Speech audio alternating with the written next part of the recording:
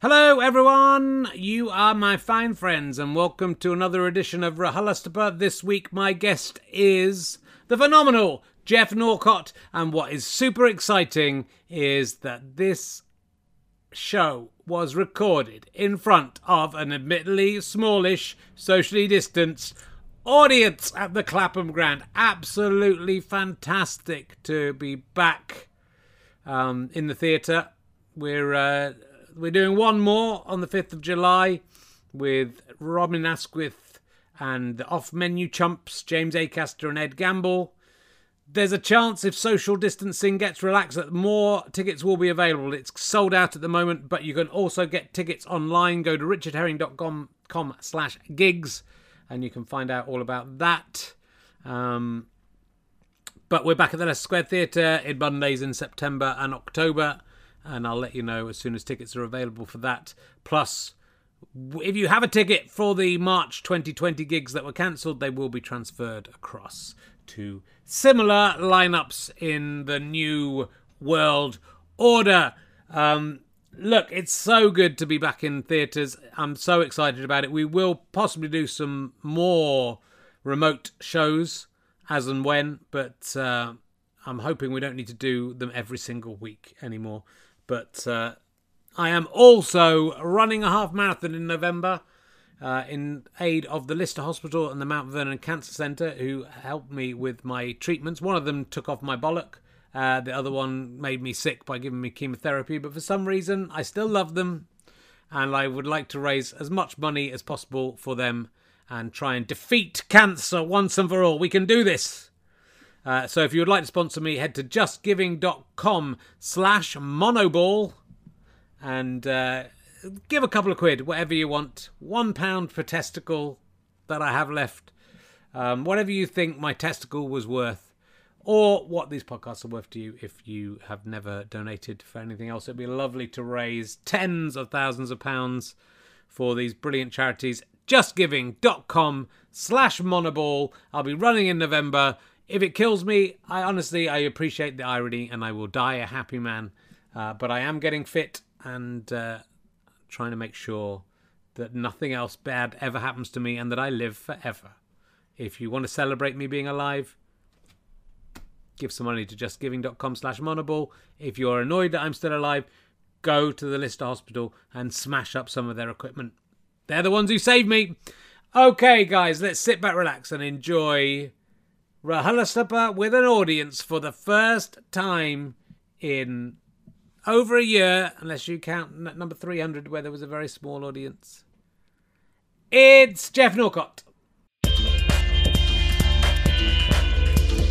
Ladies and gentlemen, welcome to the Clapham Grand. Please welcome a man. He's got a bit of a cold. It's not COVID. Probably. He could be the new COVID Mary. It's Richard Herring.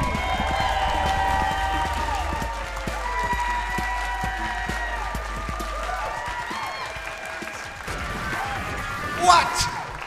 My goodness. Hello, how lovely to see you all. Oh, man, this is already weird. Thank you very much for coming, everybody. Welcome to the first live one we've done of this for 14 months, really, not including the time I was the guest at the Bill Murray. But welcome to Richard Herring's lovely South London Theatre podcast. Though I was talking to the audience of champions who've straight out of the gates, they're not scared about COVID. They've come to see this show. And they call it RHLSTP, so I don't know if that's going to... Yeah, well, I just said you did. You don't need to shout it out. I said... look, it's lovely to be here. It's 14 months back with a crowd. It's a really weird thing. I've been doing these from home, and obviously my opening monologues especially, I've got no idea if it's funny or not for the last 14 months, but now, we've discovered anything could happen. Someone could shout out Willies. That's how, yeah. So it's time to find out if I'm funny. The last one, I'm wearing the same suit I wore for the last live podcast. I've put on no weight over lockdown. I put on a lot of weight over lookdown, and then the last 2 months I've lost it all again. So it's okay. I wore this suit when it was Sir Michael Palin was one of the last guests in life, so it's good to be back. I've had a few health issues, but I think we're okay. It's going to be sort of crazy to do this live. We'll see how it goes. I'm looking forward to it. Let's see. The thing I've been thinking about this week, the week we're recording this, is the Eurovision Song Contest has just happened, and I think I'm still going to be thinking about this in 3.5 weeks when this goes out. I can't stop thinking about the lady dressed as the hand. I can't stop for a lot of reasons. There was a lot of things about. Is it cheating to have sex with a woman dressed up as a hand? I don't. You can just say it was just hand stuff. It was fine. We just did the hand stuff. My wife wouldn't mind that. But also, I'm just, when she took that job on, was she really thinking about what it would mean? Did she go, will my face be visible in this? Yeah, your face will. I'm a hand. Yeah, your face will. But you just think she's never going to be able to shake that off. She's going to be nominated for Best Actress at the Oscars. And they're going, oh, hold on, were you the hand? You were the hand. Someone's going to back. Before we get married, there's just something I have to tell you. I was the hand woman in the second most embarrassing song in the Eurovision Song Contest. I mean, it was sort of. At least they had a go. For me, it was the most shameful episode in German history. That's all I'm going to say. That's all I think.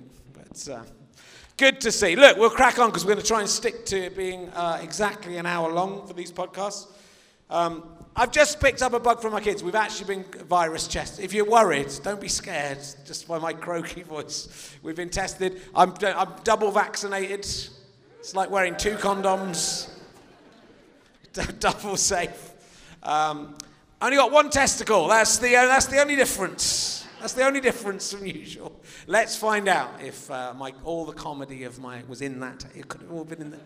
It's a lot more comfortable, mate. I honestly, if there are any guys out there thinking about just having one off, have you had one off already? Well, I don't need to talk to you. Yeah, finding it okay. Anyone who hasn't had one off already, take one off. Take the big one off.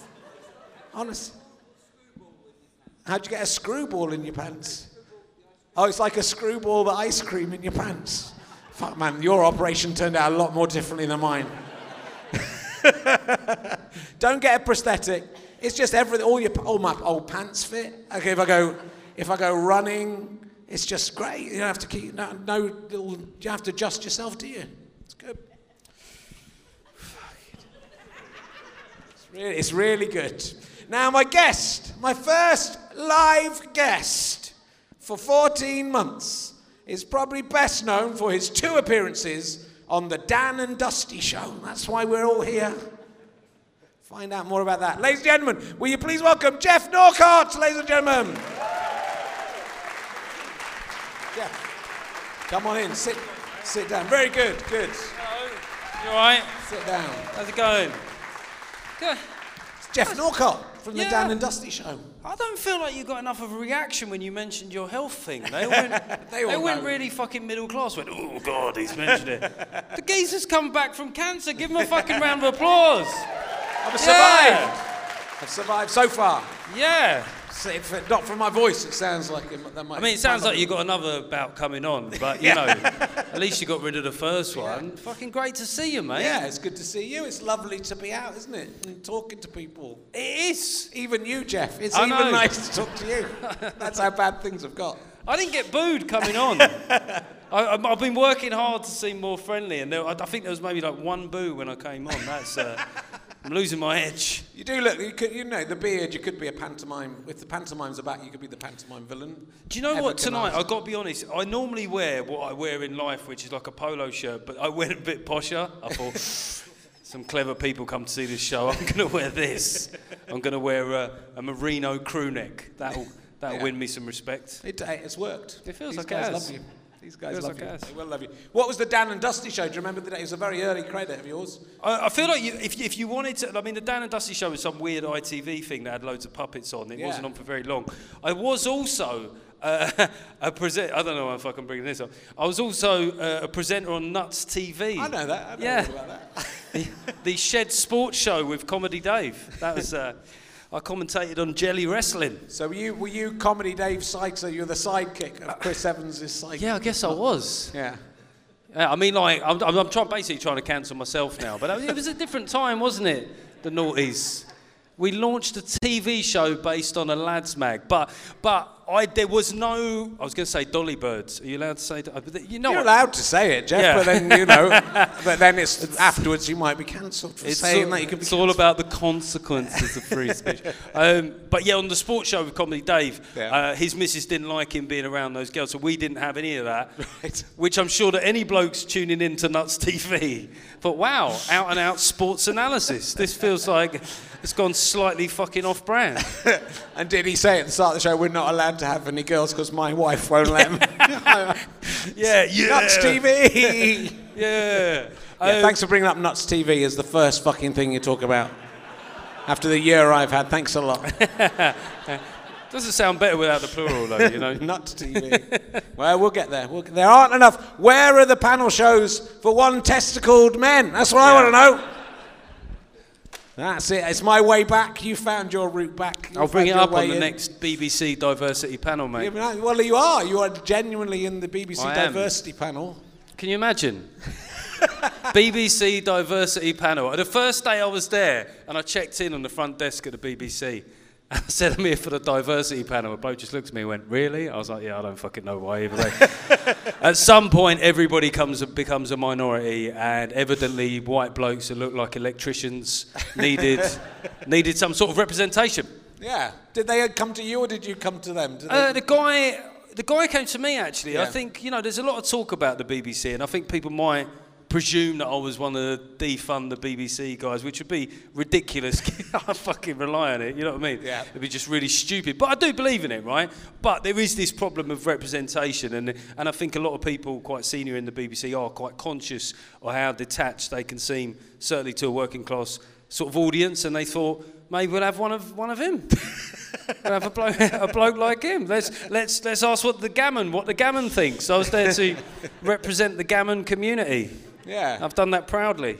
And is everyone else in the diversity panel accepting you and happy to have you there? Or? Well, because in that context, I'm a minority. Yeah. They're very nice to me. Yeah. They ask me about my exotic experiences of being in vans and going to football. My tales, and I mean, there's good. It sounds a bit like I'm sort of. This will sound like to right wingers, like I'm bootlicking the BBC. But I sort of am a bit. And secondly, I just think that there are smart people there that do get the problems, but it's such a big organisation that knowing that, to changing that is a massive, massive leap. I think it doesn't. I think there's some change to be had there, but the BBC have always bent over backwards to try and get everything right, to the extent that they're going to destroy themselves by not standing up to people and going no. Like the current thing with the Princess Diana thing, which is terrible. What that guy did is terrible. It's one person who's done it, but for the tabloid newspapers to go, oh, come on, you treated Lady Diana a bit bad there. It's a bit rich. And it is a bit rich. But they're the ones in the firing line now, and they do have to sort of take it to a point. But I do think maybe there was a period of time where it was a shame in a way that it did take Brexit for them to sort of become aware that, the sort of CD2E audiences, whatever it's called, were sort of going off them a bit. It didn't feel represented in that way. I know comedy did become more middle class over the last decade or so as it became more focused on the Edinburgh Fringe and running up a debt and just think. I remember the first time someone said to me that you lost money at the Edinburgh Fringe. I was like, fuck off, I'm not going there. What a stupid idea. I was like, I could earn 200 quid a night on the circuit. And you idiots up at the Edinburgh Fringe, you beta males, when's that going to take off in comedy? And it really did. Yeah. It really did. So it took me ages to clock onto that. But yeah, just simply the idea of kind of having a 5-year plan, investing money, making a loss, comedy veered towards that. And I think in doing that, it became sort of less inviting to working class comics.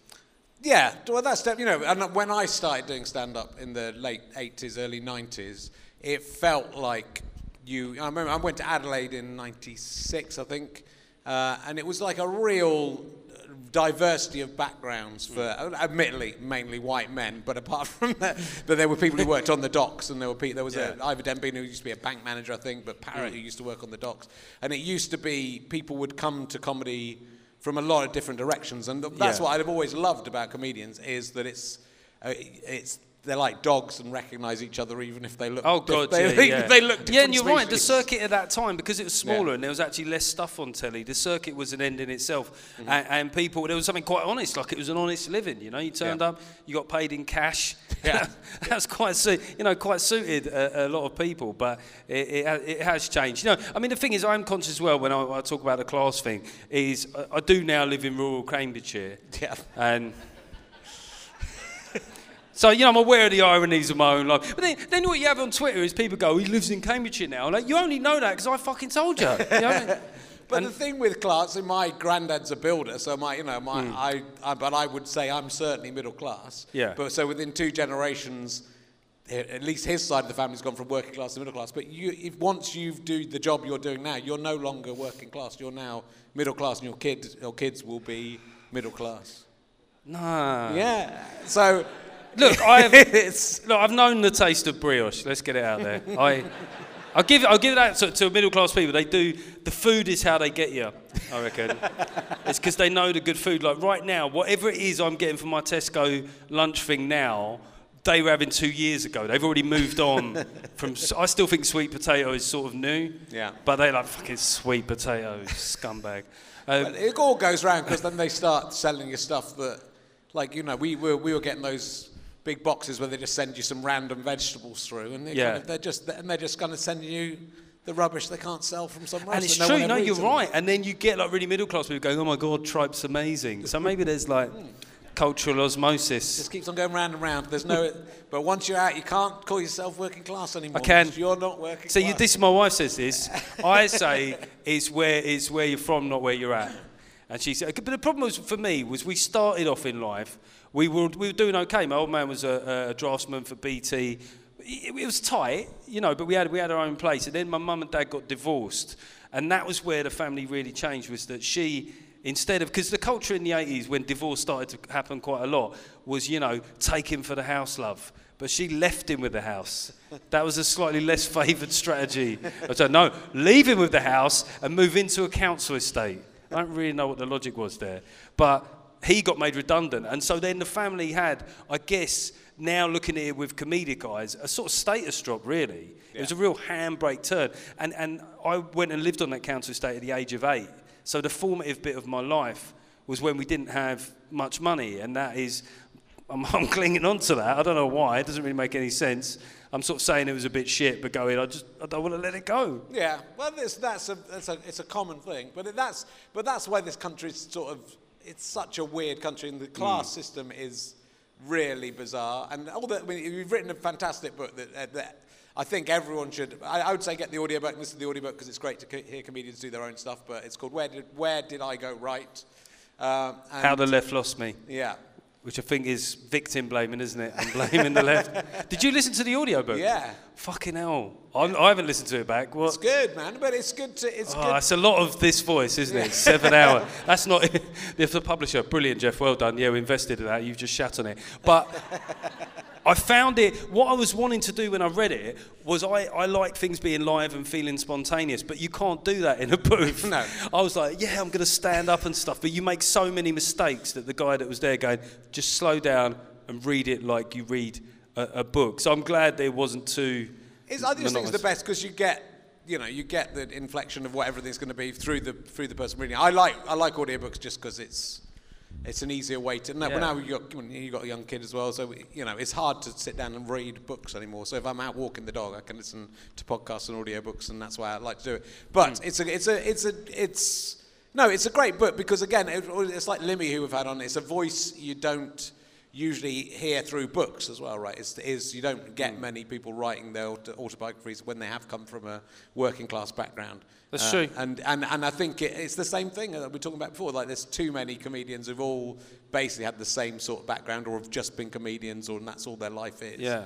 And so to hear that voice is, I think it's important, whatever your politics as well. And as you say in the book, and it's clear from the book, if you are left wing and you want if you want a left wing or progressive party or non-Tory party to get into government, you kind of need to listen to the people who are voting for the Tories. Well, that's the thing was, in a way, you know, when I decided to write the book was after the 2019 general election, because I've been through that thing, and Brexit, I think, dragged us all into more tribal versions of ourselves. You know, we all had a degree of political certainty that wasn't really that familiar to us. It was odd, you know. And then when that election happened, it seemed to resolve quite a lot.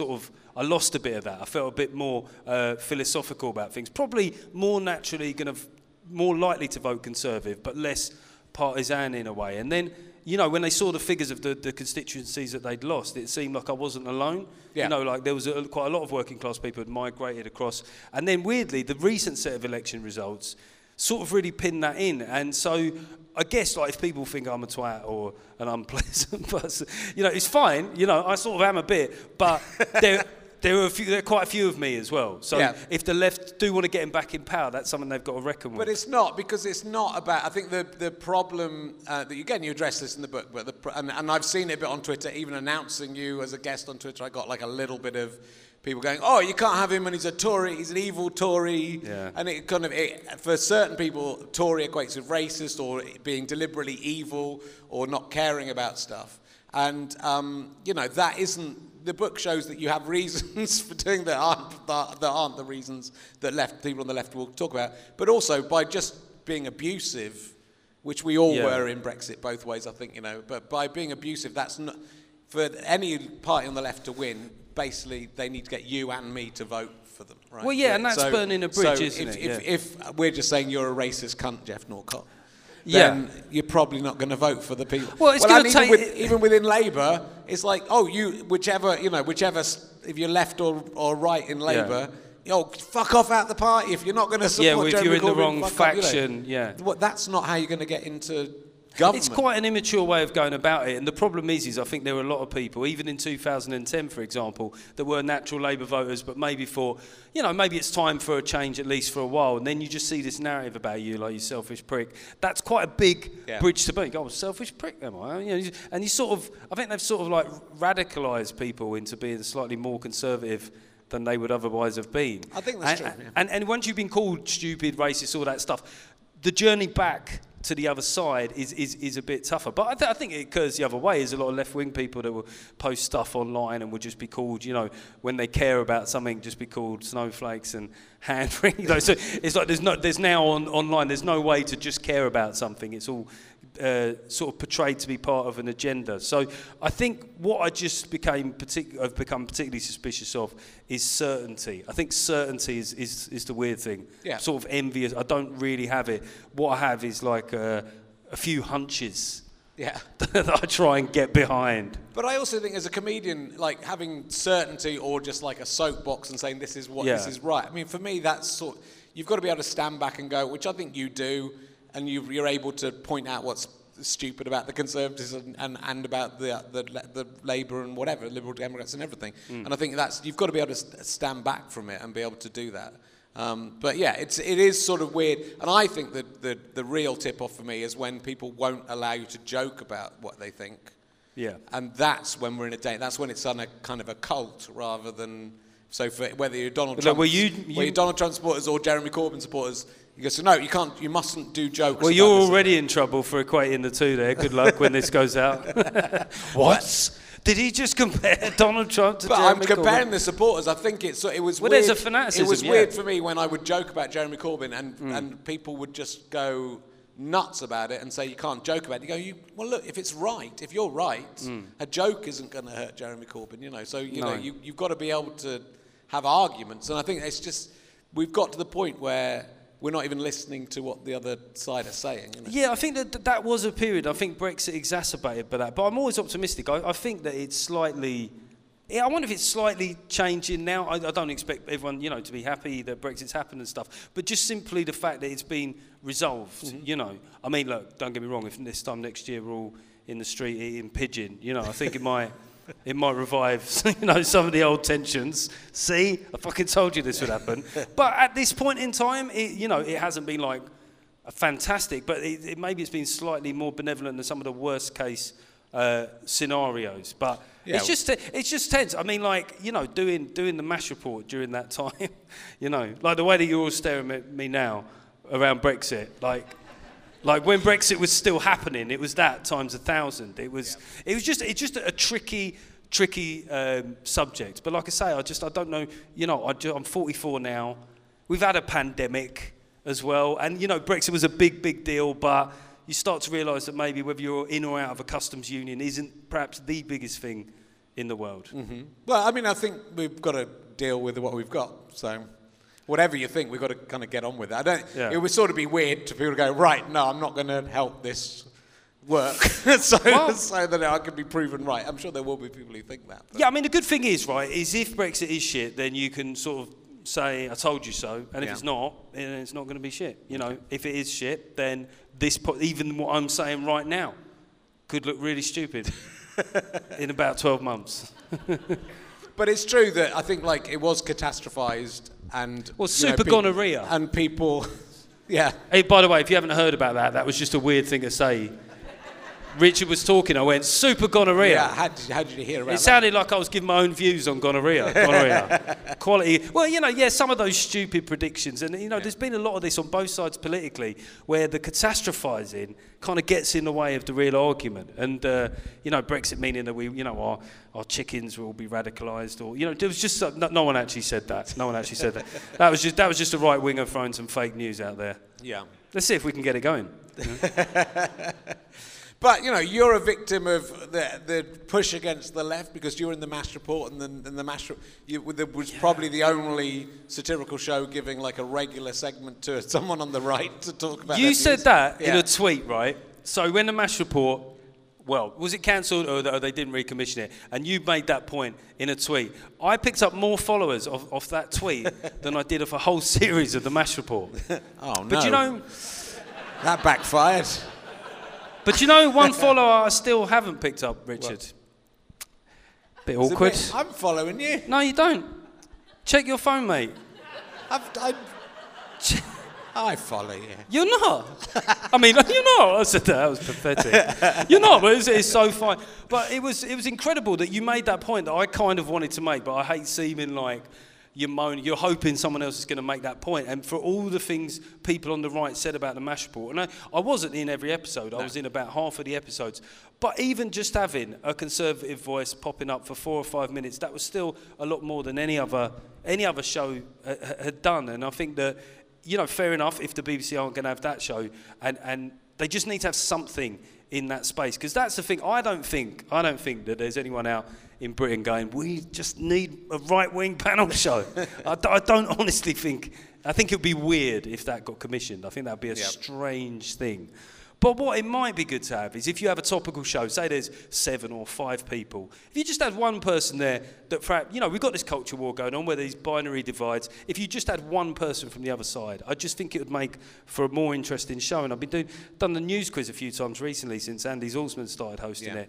And they seem to have observed that. So that, you know, they've had people like me, Alan Cochrane, Simon Evans. I think it's great. And I think it's great for the left-wing comics as well, because they no longer look part of an orthodoxy. You know, you have a bit of sparring, and I think it just is just more sort of honest. It feels more natural to do that. And I think if anyone with the news quiz, I mean, it's not me just trying to get booked on the news quiz, but I've had so many people that are saying that they've been listening to it recently, and the fact that Andy is just getting, God, I was going to say a wanky phrase there, getting people out of their comfort zones, you know, but he's firing interesting questions into the mix, and they've got a really diverse sort of panel of people, and I think that I hope other people in TV or radio are picking up on how that comes across, because I think it's really good. Yeah, but you know, but again, Andy's a very intelligent comedian, and he knows that, you know, for me, if I'm doing political stuff, which I don't think many comedians do political stuff, right? I think the vast majority of comedians don't touch politics at all. Yeah. I don't do a lot of politics,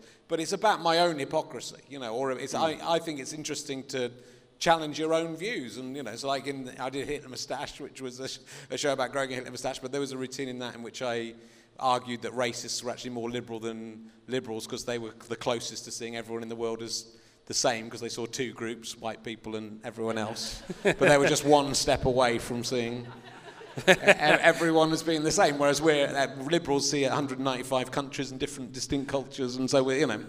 So would you write that show now? Yeah, I would. But that was but that's a routine where you're criticising yourself and looking at your own hypocrisy and whatever as well. You know, and it sort of seems weird to me to not do that. You know, so and I'm not sure that many. I don't think there are that many super left-wing comedians. No. I absolutely agree with you that the culture is definitely skewed that way. Yeah, but that's more small p politics as well. You know, when you talk about conservative, you know, there's a small c conservative reaction to things as well. It's like a subject like Meghan and Harry. You know, there's a lot of people in the country that find them a bit aggravating. Yeah. You know, like me, I started off, I thought they were great, and then bit by bit they started to annoy the fuck out of me, and you know, and sort of became a bit like, you know, like when you go on holiday and you meet a couple and for the first 2 days you're like, oh, these two are amazing. I think we should book up all the on-site restaurants, and then 3 days later going, I don't know what these I can't fucking stand them. You're hiding behind bins in the hotel lobby. And so, you know, that's just something that you could say, right? I'm not being hateful to them. It's not. I think there's a difference between the British public's view of Meghan and Harry to the tabloid view. Yeah. But because there's this loaded sense around them, you know, with Meghan's race and the fact that, you know, some of the tabloid coverage of her has been, you know, frankly disgusting, it gets bound up in something else. So what tends to happen is people get a bit tight-lipped around that subject. But if you had a discussion on a panel show about Meghan and Harry, it would be very, very out of step with what the broad... you know, what the public thought more broadly. Yeah, okay, I see that. But, you know, also, they're part of the royal family. You know, it's possible for both sides of an argument to be idiots, right? That's the thing. So with Meghan and with both sides are sort of wrong, you know, within it all. But I think that is, it is the... Did you see that interview? You know, like, you know when she was talking and he was feeding the chickens? I just thought, like, you know, that was almost like, I thought that could become a phrase for, you know, when your missus is slagging off your family. I just thought that could popularise, like, oh, she was feeding the chickens last night. Oh, Jesus Christ. Because he was looking over, what's she saying? How did she get headline billing on that? It was his family. That was what was so odd. She was like, okay, Harry, I'm going to open, then we'll bring you in for a little chat. It's his family. Yeah. But equally, I sort of run against this idea, you know, that he's being manipulated by her. If you look at his profile, right, what's happened in his life, if there was ever like a terrorist attack on Fleet Street, he picks up, you know, given what he's been through. Yeah. So she might be talking him down every day. But you know, she might be going, Harry, just don't get in the Apache, just do a podcast. You know, it helps make you feel more relaxed. Just talk. I mean, I don't want them doing podcasts, and the podcast market is getting crowded enough already without them taking over podcasts. But you know, it's such a complicated issue, and I think it does go back to it's more the tabloids than anyone's personal feeling about them. And it is, you know, that poor boy. I mean, that's the problem with him. You just think about that boy and what happened to his mother and why what happened to his mother. And so it's not surprising that he's... that's what I mean. It's like, you're right, like I challenged my view because I was getting into that view of fucking Meghan. She's ruined Harry. He was a laugh. He used to fly helicopters and go on the piss. He was a geezer. She's ruined him. And then I thought, no, look at what happened in his life. Like there's every argument. He possibly feels like the establishment sort of killed his mum. Yeah. So it makes sense that he's a bit angry. Really. And he's trapped in something, and he says his happiest... I'm very interested. I've got an emergency question about it, but, you know, his happiest time was in the army, and when he was, like, just treated like everybody else. And so it's a weird thing to grow up in that... So he was trapped, and what I like about him is he's escaped. Yeah. Whether he's escaped into something worse or better, we'll find out. But he's escaped from that. Yeah. So is it better to... my question would you prefer to be Prince William or Prince Harry? But Prince William is staying with his duty, but he's trapped within this awful kind of dysfunctional family. I would prefer to be Prince Harry because he can come back. He can come back. It's like Robbie and Take That. He can do the odd tour, can't he? They'll always come have him back. If he just wants to bank a few more anecdotes, you know... It's good for the family, it's good for him, get him on the balcony for a couple of years, then he'll piss off again. Yeah. But William, I don't think he can ever do that. You know, no. But he also bears the hallmarks of that responsibility of the firstborn child as well. You know, you're just always trying to stick close to your parents. I think Harry... I don't think, like, Harry's got more interesting phases left in his life, whereas William's got to kind of walk this this sort of narrow, righteous path, and I think he could come unstuck as well. And the worst person to be, I think, is Prince Charles. I think he's had a terrible life. I think he's just had a horrible life all the way through. No one's going to get to the end and not be king. He's no one's favourite royal as well, isn't he? He's like, well, you know who's the weird-looking fella from Westlife? Well, there was a couple in fairness, but he's that bloke. Yeah, you know. He is. But talking of the army, I was very interested in the chapter where you've been out as a comedian to do gigs in Afghanistan for the troops in Afghanistan, which must be like quite a. You have to think twice about doing it, did you, or was it just immediate? I'm gonna just out of fear. I mean, rather than. Oh right. I hate the fucking army. I thought you meant ethically there. Yeah, I thought no. I was like, yeah, fucking straight away. Yeah. No, I didn't really think too much about the safety thing. It actually came after. It came after my mum had passed away in 2009, and that absolutely slayed me. So I was quite sort of a blokey bloke, you know, and hadn't really. I'd sort of increasingly sort of lost touch with myself a bit. I wasn't very emotionally aware that my mum died, and it cut me right down, and I had anxiety attacks, and I was all over the shop and stuff, and then sort of built myself up a bit, and then the offer to do gigs for the army came around then, and I sort of thought, they spoke to me about the kind of, you know, young men and women that were serving out there, and the idea of doing it appealed to me, and also on a personal level, I thought it felt like time to sort of get, you know, I was like fucking having panic attacks into supermarkets and whatnot. It's weirdly, I didn't have any panic attacks in a war zone. I was absolutely fine. I chilled out in a war zone. The moment I was back in Lidl, you know, by the milk aisle. But they said to you, no, they always said when you was out there, you're actually safer here than you. They kept changing. That isn't true, Geoff. That's not true. That's not true. Well, they said you're safer here than you are in Reading. I thought, well, now I just feel worried about going to Reading, or you're in Leeds. They kept changing. Do you remember when they used to say about rainforest? It was like we're losing an area of rainforest the size of Wales, like it's a standard measurement. Yeah. They had that for the kind of towns it was. But I slept. Oh, this is a really weird thing to say. I slept really well in a war zone. I don't really like what I learned about myself, actually. I just slept like a fucking baby. Right. And I wonder if that's because while I was there, I just had to think about very simple things. Do you know what I mean? Yeah. Stay safe, do the gig. You're very, very unimportant as well. And that's a really good life lesson. You know what I mean? Like your little petty whims cannot, you know, they don't come anywhere in the ranking of what people need to attend to. So, and the shows were, you know, doing the shows were incredible. You know, some of them were very strange shows. Some of them were like 9 a.m. in the morning. You get like a Chinook. But I do like telling the story as well. Saying Chinook then gave me a semi. There is something quite sexy about that sort of stuff. Being on, I was on the Chinook, Richard. I love to. I'm like Uncle Albert from Fools and Horses. During the war, I got a fucking medal.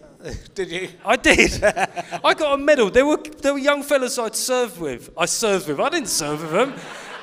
I've lost my mind. I feel like I said, by the time I'm 80, what is this story going to be? Yeah, I repelled the Taliban with knob gags, son. That was fought back. But yeah, I got a medal. I've got a medal at home.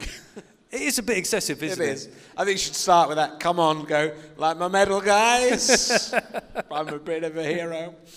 Were they good audiences? I mean, I guess there's not much choice for them in terms of. Well, no, and they had no alcohol there as well in the middle of the desert, and obviously with certain local sensitivities, they just did. There was a while where they did have alcohol, and then just people went nuts and stuff, so they stopped doing that. But there was. I mean, this was 2011 through 13, and we had dancing girls on those shows. I mean, it sounds. Yeah. It was great. No, it's great. I mean, these girls were really rock and roll. You got to think, if you're a dancer and you want to go out into Afghanistan and stuff, they were brilliant. But I used to compare the shows. So we'd go out and you'd mix it up between comedy, dancers and music. But when the dancers would come on, all the lads would go deathly quiet. And I had to go out to these young men and go, do you know that's weirder, lads? That's actually way creepier. They're performers. You can react. Yeah. The worst thing in the world is they come on and you just sit there. Not breathing the whole time, but I went out there 5 times in the end. And there was one time when there was a few rocket attacks within the space of an hour, and it was really interesting to see how the people in their 20s were still laughing when we hit the deck. but everyone in middle age was just like, I'm going to die. Yeah. And that did rattle me, actually, because I'd gone quite a few tours. I did have that. What's that Rolling Stones song? I see the windows and I want to paint them. Paint it black, yeah, Paint It Black. That was me the whole time I was out there. Dog tags on. A sort of chewed off cigar. Don't get too much sightseeing, I'm guessing, in Afghanistan. No, I mean, there was one of the bases was in Kabul, which is actually within the city centre. So it's very strange that you can kind of look out on the city and you can just sit and have a coffee. It's fucking weird. Yeah. But the British force. I mean, one thing that it did, I suppose, it started to stir a bit of contrarian thought in me, is that at the time, you know, stand-ups had a very sort of standard relationship with the idea of the armed forces. And, you know, forgetting what the leadership or the political leadership was, the people I found on the ground were very sort of conscientious, professional people. And I really liked working with them, you know. They were, I didn't mean, you know, obviously like any job, you get some wrong-uns, but they had a real sense of purpose. It was probably more of an issue of how they were led, really, than who they were.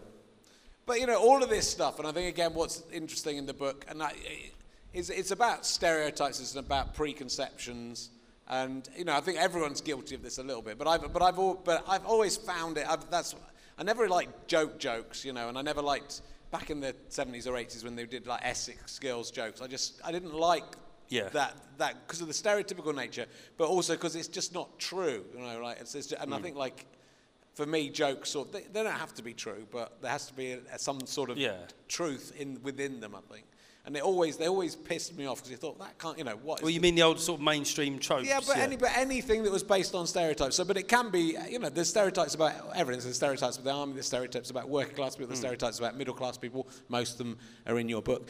But it sort of feels, at least that feels like this is you getting a bit back, you know. But it sort of feels like lazy comedy, I suppose, is what as much. But yeah, I've moved away from the avocado joke market. Yeah. I realised it had become saturated, and I've gone for new. I mean, like I'm always trying to think of like an observation, you know, that thing that's on the tip of your mind. And there was one that I did on the recent tour that I was just really pleased with because I was thinking about the middle classes, and I thought, don't be lazy about it. But one thing I did realise was that all my middle class friends always seem to be quitting things. That's what I started realising.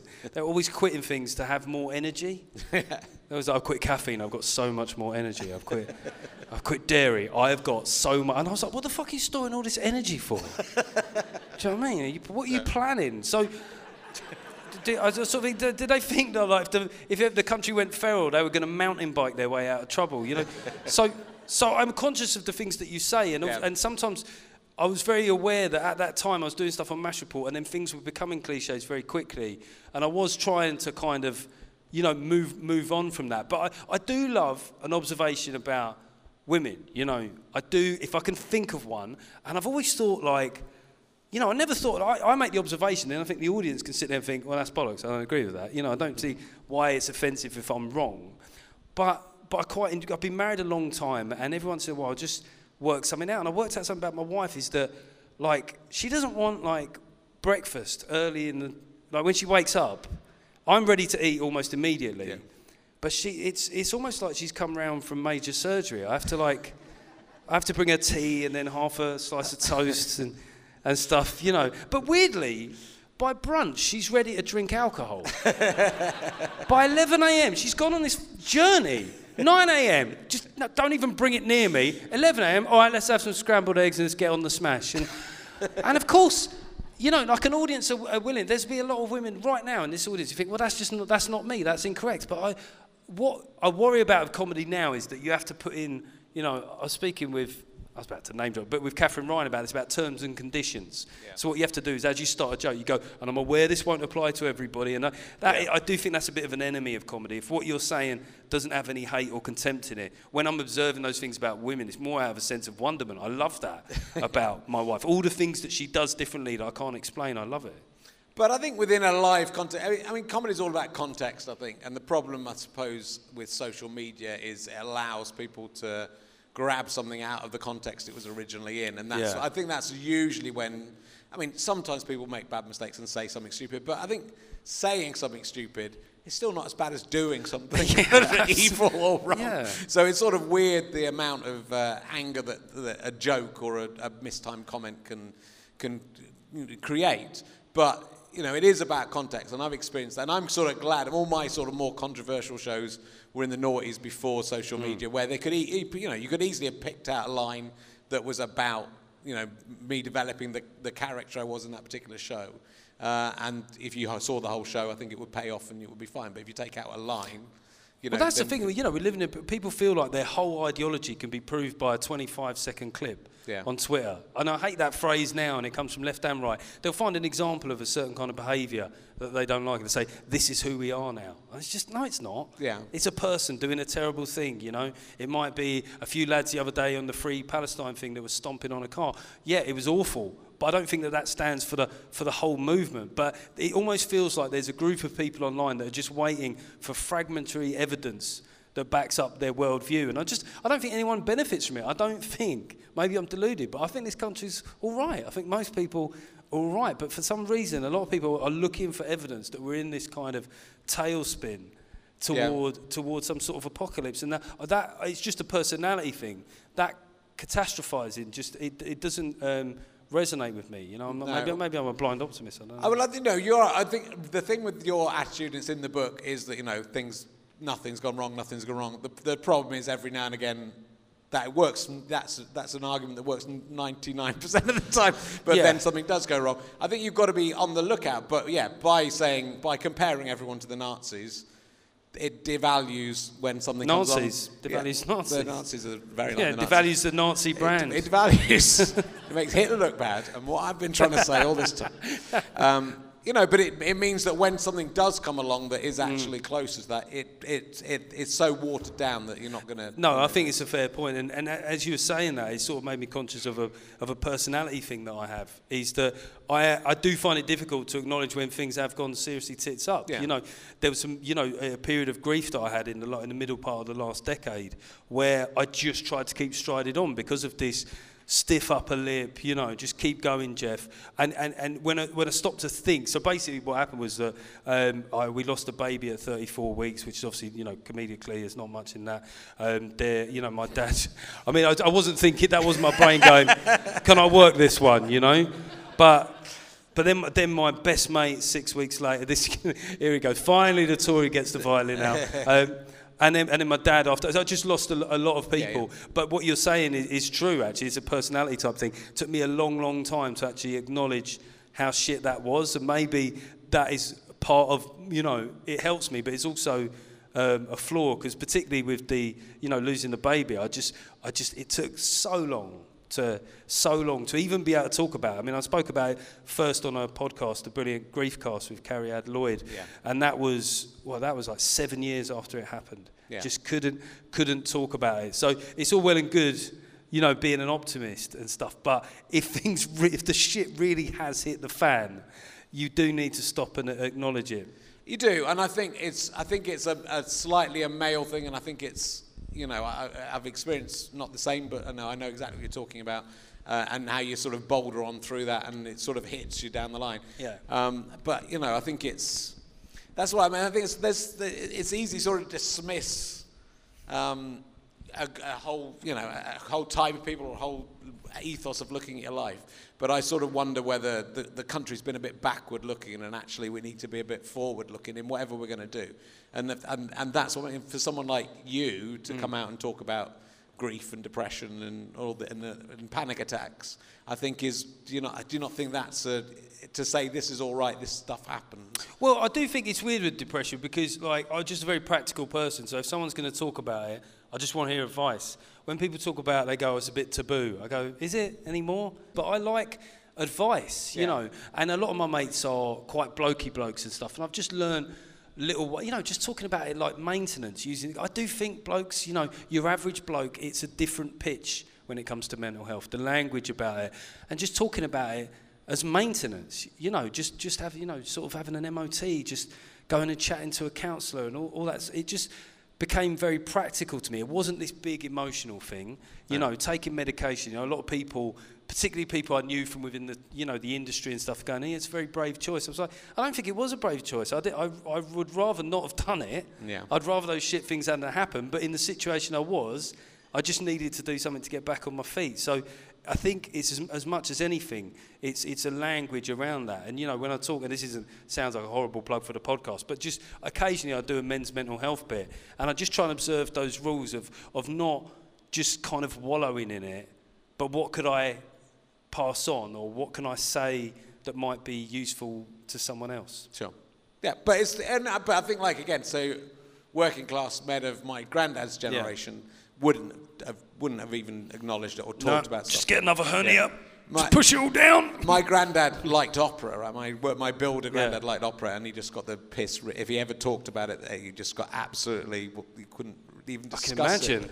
And he was only like listening to very light opera on records with his wife, you know. So like even something like that, you know, 50, 60 years ago was so different. And I don't want the country to go backwards. Whatever else happens with everything else, you know. And I sort of think both sides, left and right, are sort of looking back to a time in the past. And I think we're at a crossroads where we need to be looking to the future and stopping the world being destroyed, but also being a modern country, you know. Yeah, and I think the thing about a culture war that I've grown to dislike quite intensely is you have to have these composite personalities. So if you're that side, you have to think this about, you know, climate change, or you have to think this about vaccines, or even with Meghan and Harry, you know, when I watched, you know, I'd sort of started to get a bit annoyed with them, and then I watched that interview with them, and I ended up feeling, oh, yeah, I like them more now. Yeah. I like this interview, I like them more, and I spoke about that on my podcast. A few people are like, what the fuck, man? You know, like you're straying out of line, and it happens to people on the left. I don't quite know how we've got to a point where you feel like you have to have a sort of patchwork of the same opinions, you know? Yeah. I think that's odd. But then what happens, and I've found this recently, if you're very specific about exactly what you think about everything, you will end up pissing more people off because you're not towing one line or the other. So a lot of people, you know, they'll try and explain it by saying, oh, he's being disingenuous. And you go, no, I'm just saying exactly what I think about each thing, you know, as it happened. I did a Radio 4 show recently, and, you know, I spoke about Black Lives Matter and the fact that initially I had possibly a defensive reaction to it, but then over time it did have quite a big, you know, impact on me. And then, you know, some people are going, oh, classy, he's trying to get on side with the BBC, he's sold out to the libtards. And it wasn't that. I just sort of become, you know, I sort of took on board something. It took me a bit of time, but that is something, I agree with you. I think that there's something like intellectually massively immature about this period, this culture war that we've been going through. I think it's down to say, I remember like when there was a comedy forum in like 2001 or something, and it was one of the very early comedy forums, and I just remember, and I'd probably remember it because they were people who liked me and were slightly turning against me for some of the stuff I was doing.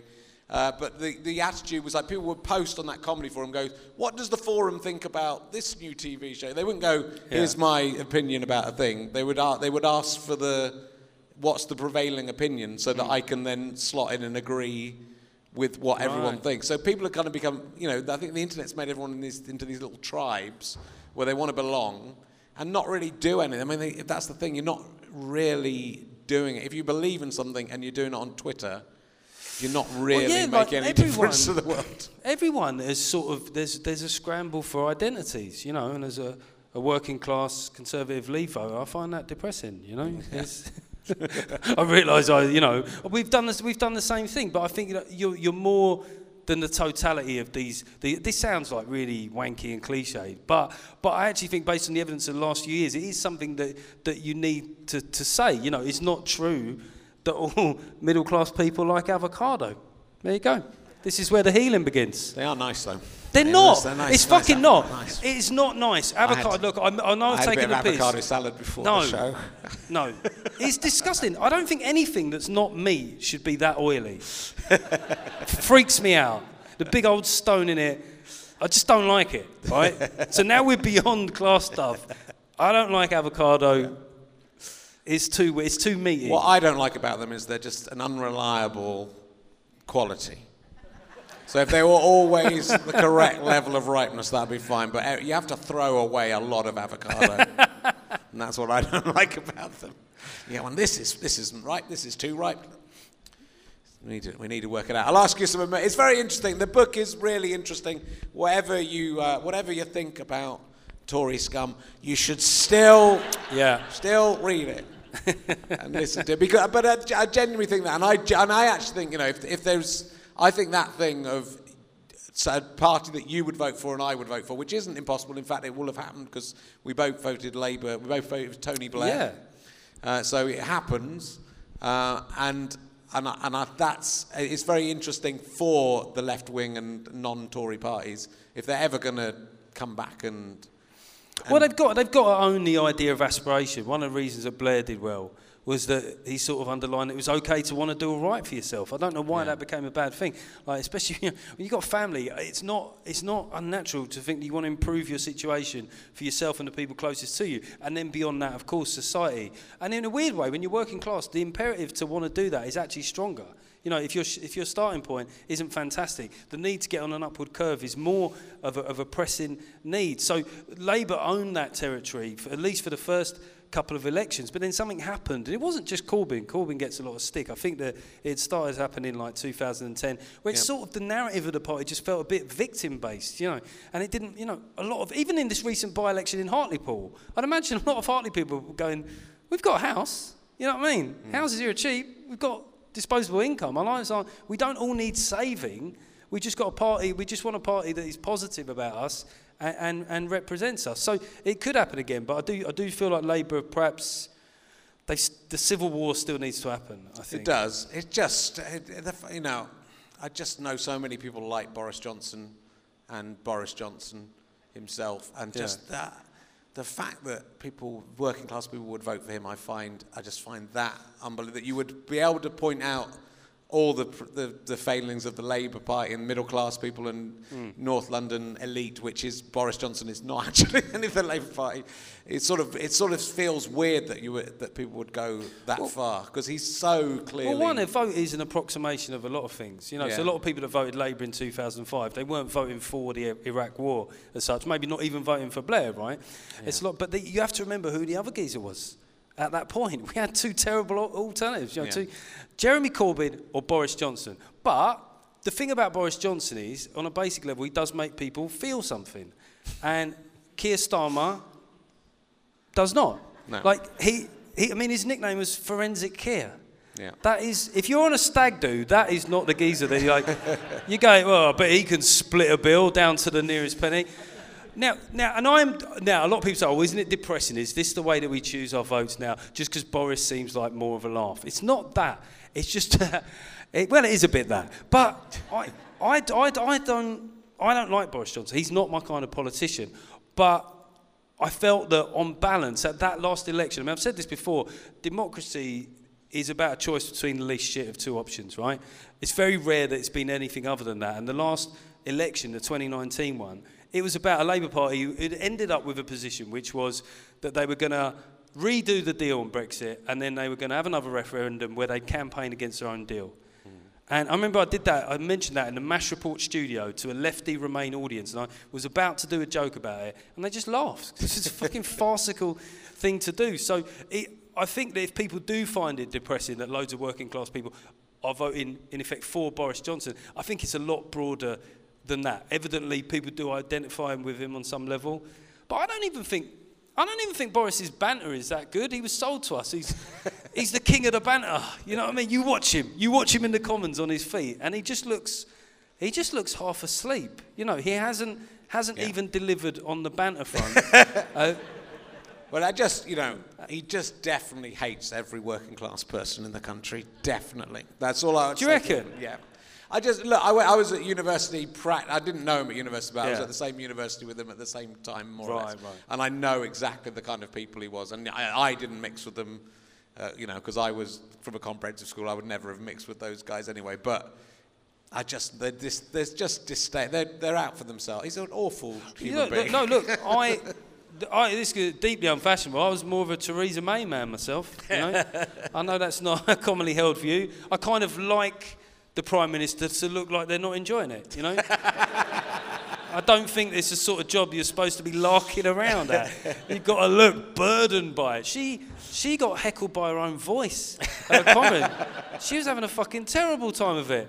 And then she did the dancing. I mean, that is, I mean, I thought Theresa May, actually, you know, they often say this about Prime Ministers. Actually, I think history would be a bit kinder to Theresa May, but you know, that deal had a lot of her work in it. But one mistake that I think the left do make with Boris Johnson continually is they make things that he's going to do seem impossible, right? So he'll never be leader, he'll never be prime minister, never reopen the withdrawal deal, never get a trade deal within a year.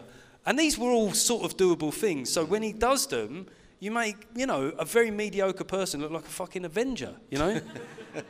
And he benefits from the catastrophising on the other side. But, I mean, if left-wing people are getting depressed, I do think that the Tory cronyism, I think at the moment, no one's really got any mental space for that. All you're thinking is, have we booked a table at a pub, right? We need to book tables at pubs now. We're so focused on the moment. But I do think in 2-4 years' time, when those people, if they're seen to have profited from this, whether or not there was a context and a reason that they gave out contracts to their mates, if all Matt Hancock's mates have got jet skis, right, I do think that the tide could start to turn. And I think it's been a mistake to think that this pattern we're in now is forever. But I think it's going to get worse for the Labour Party before it gets better. But it could be different by the time of the next election. Mm. You're more optimistic about the Labour Party than I am. No, I mean, I'm quite happy for them to keep swimming in shit, but I just thought I'd say something positive. Right, well, look, it's gone very quickly. I'm going to ask you a quick emergency question. I've got some slightly newer ones. Let me have a look. And let's see how we go. I'm very well prepared. Would you rather... I'm doing some would you rather ones. Yeah. Was a good one. Would you rather be the first person on Mars, have life support and food but no means of getting home, or have everyone know that you were the person who was the dancing hand on the Eurovision Song Contest?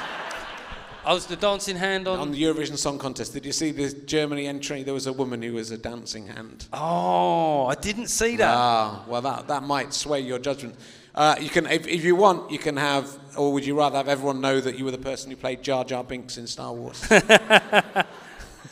I think The Phantom Menace was an all right film, you know. Right. Yeah, well, there you go. You think about the controversial things I've said. In Nerd World, they're like, cancelled. I think it stands up. Yeah. So from that context, I would happily be the guy that played. Okay.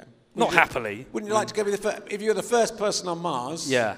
That'd be pretty cool, though. You'd go down in history. Who could you show off to about it? Well, you wouldn't. You'd show off on a Zoom call with a 17-minute delay. But in 1,000 years' time, everyone would still know your name. But I'd be dead. It doesn't matter. It's the life. Well, I'd just be sitting on Mars, just cracking one out to the idea of my future notoriety. This legacy is going to be sticky, let me tell you. Sticky was a bad word, wasn't it, in that context? It's not a great choice. Yeah. And I'll ask you one more, and let's see what it's going to be. There was a good one here somewhere. Sure, I came up with one good one. I don't know why I keep on looking on the back of the paper as if that's going to suddenly... I think I've lost a page. All right, this is it. Would you rather have a sense of smell that could travel in time?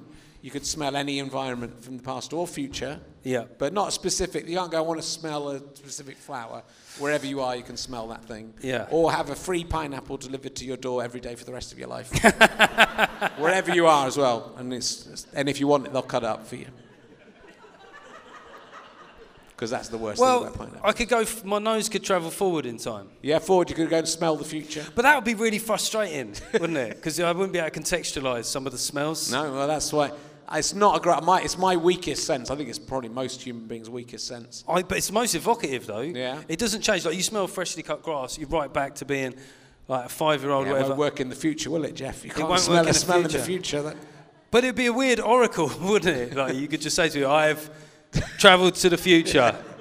And what do you know, Geoff? It smells quite metallic. I don't know why. So work around that. Get the boffins working on that. It smells quite metallic. It'd be interesting, wouldn't it? Or the past, you could smell. Like you could go to the Jorvik Centre and smell what Vikings poo smelled like. I would just want to smell general people. I reckon they absolutely reeked. Yeah. Do you know what I mean? You get that impression, don't you, from the films? Yeah. The films. I reckon I just want to know on what level they stank. I think it'd be bad. It'd be interesting to smell someone in the royal family from the 1500s and see if they were better. See if that because I wonder whether the level of comfortable living in the 21st century compared to being a king in medieval times. I wonder which you would choose between those. Because I just smell Henry VIII. What did he smell like? I bet he did bad farts. Bit gouty. Yeah, I reckon. A bit gouty. Did they have aftershave then? I don't even know. Well, they had. I know for a fact this audience, someone knows. Do you know if they had aftershave in Tudor times? Was it Tudor times? I doubted myself then. You're all clever people. This is what imposter syndrome feels like. There was definitely perfumes, wasn't there? But there would have been perfumes, and men would have. King Henry VIII would have worn perfume. There's a question for you. You think he probably would have done? Well, I'm going to take that. Do you know lady in the front row of the audience? I think he probably would have done. Do you know? No, I'm just guessing. Like the rest. That is the answer. Do you know what I'd like to see those? You know those old paintings where they've all got weird puffy faces? Yeah. I just would love if that's just exactly how they looked. We've always presumed that was an impressionistic thing. But we don't have any photos. They just had really weird, bloated faces. I don't know if my nose could pick that out.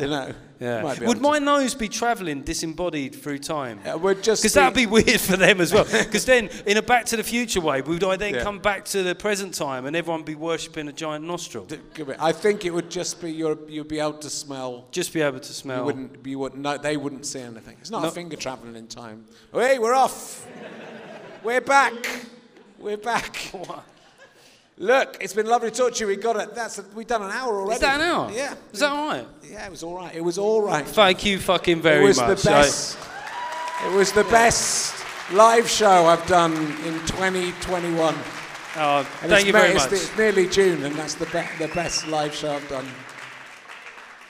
I should have fucked off while they were clapping, shouldn't I, really? You had your moment. No, it was great, Geoff. Thank you very much. Ladies and gentlemen, the amazing Geoff Norcott! Thank you very much, thank you. We'll be back next week with Sarah Kendall. Why don't you come and see that as well? Thank you very much. See you in a bit. Go and have a week.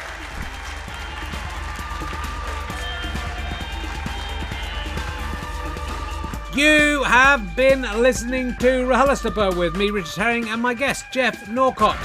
Thank you to Scant Regard, who are providing this new music for us. I love it, my fine friends. You are my fine friends. I'm indebted to my producer, Ben Walker. Great to have you back on the scene. I'm indebted to incompetent sound man George, who was also at all of these recordings. I'm, of course, indebted to Chris Evans, not that one.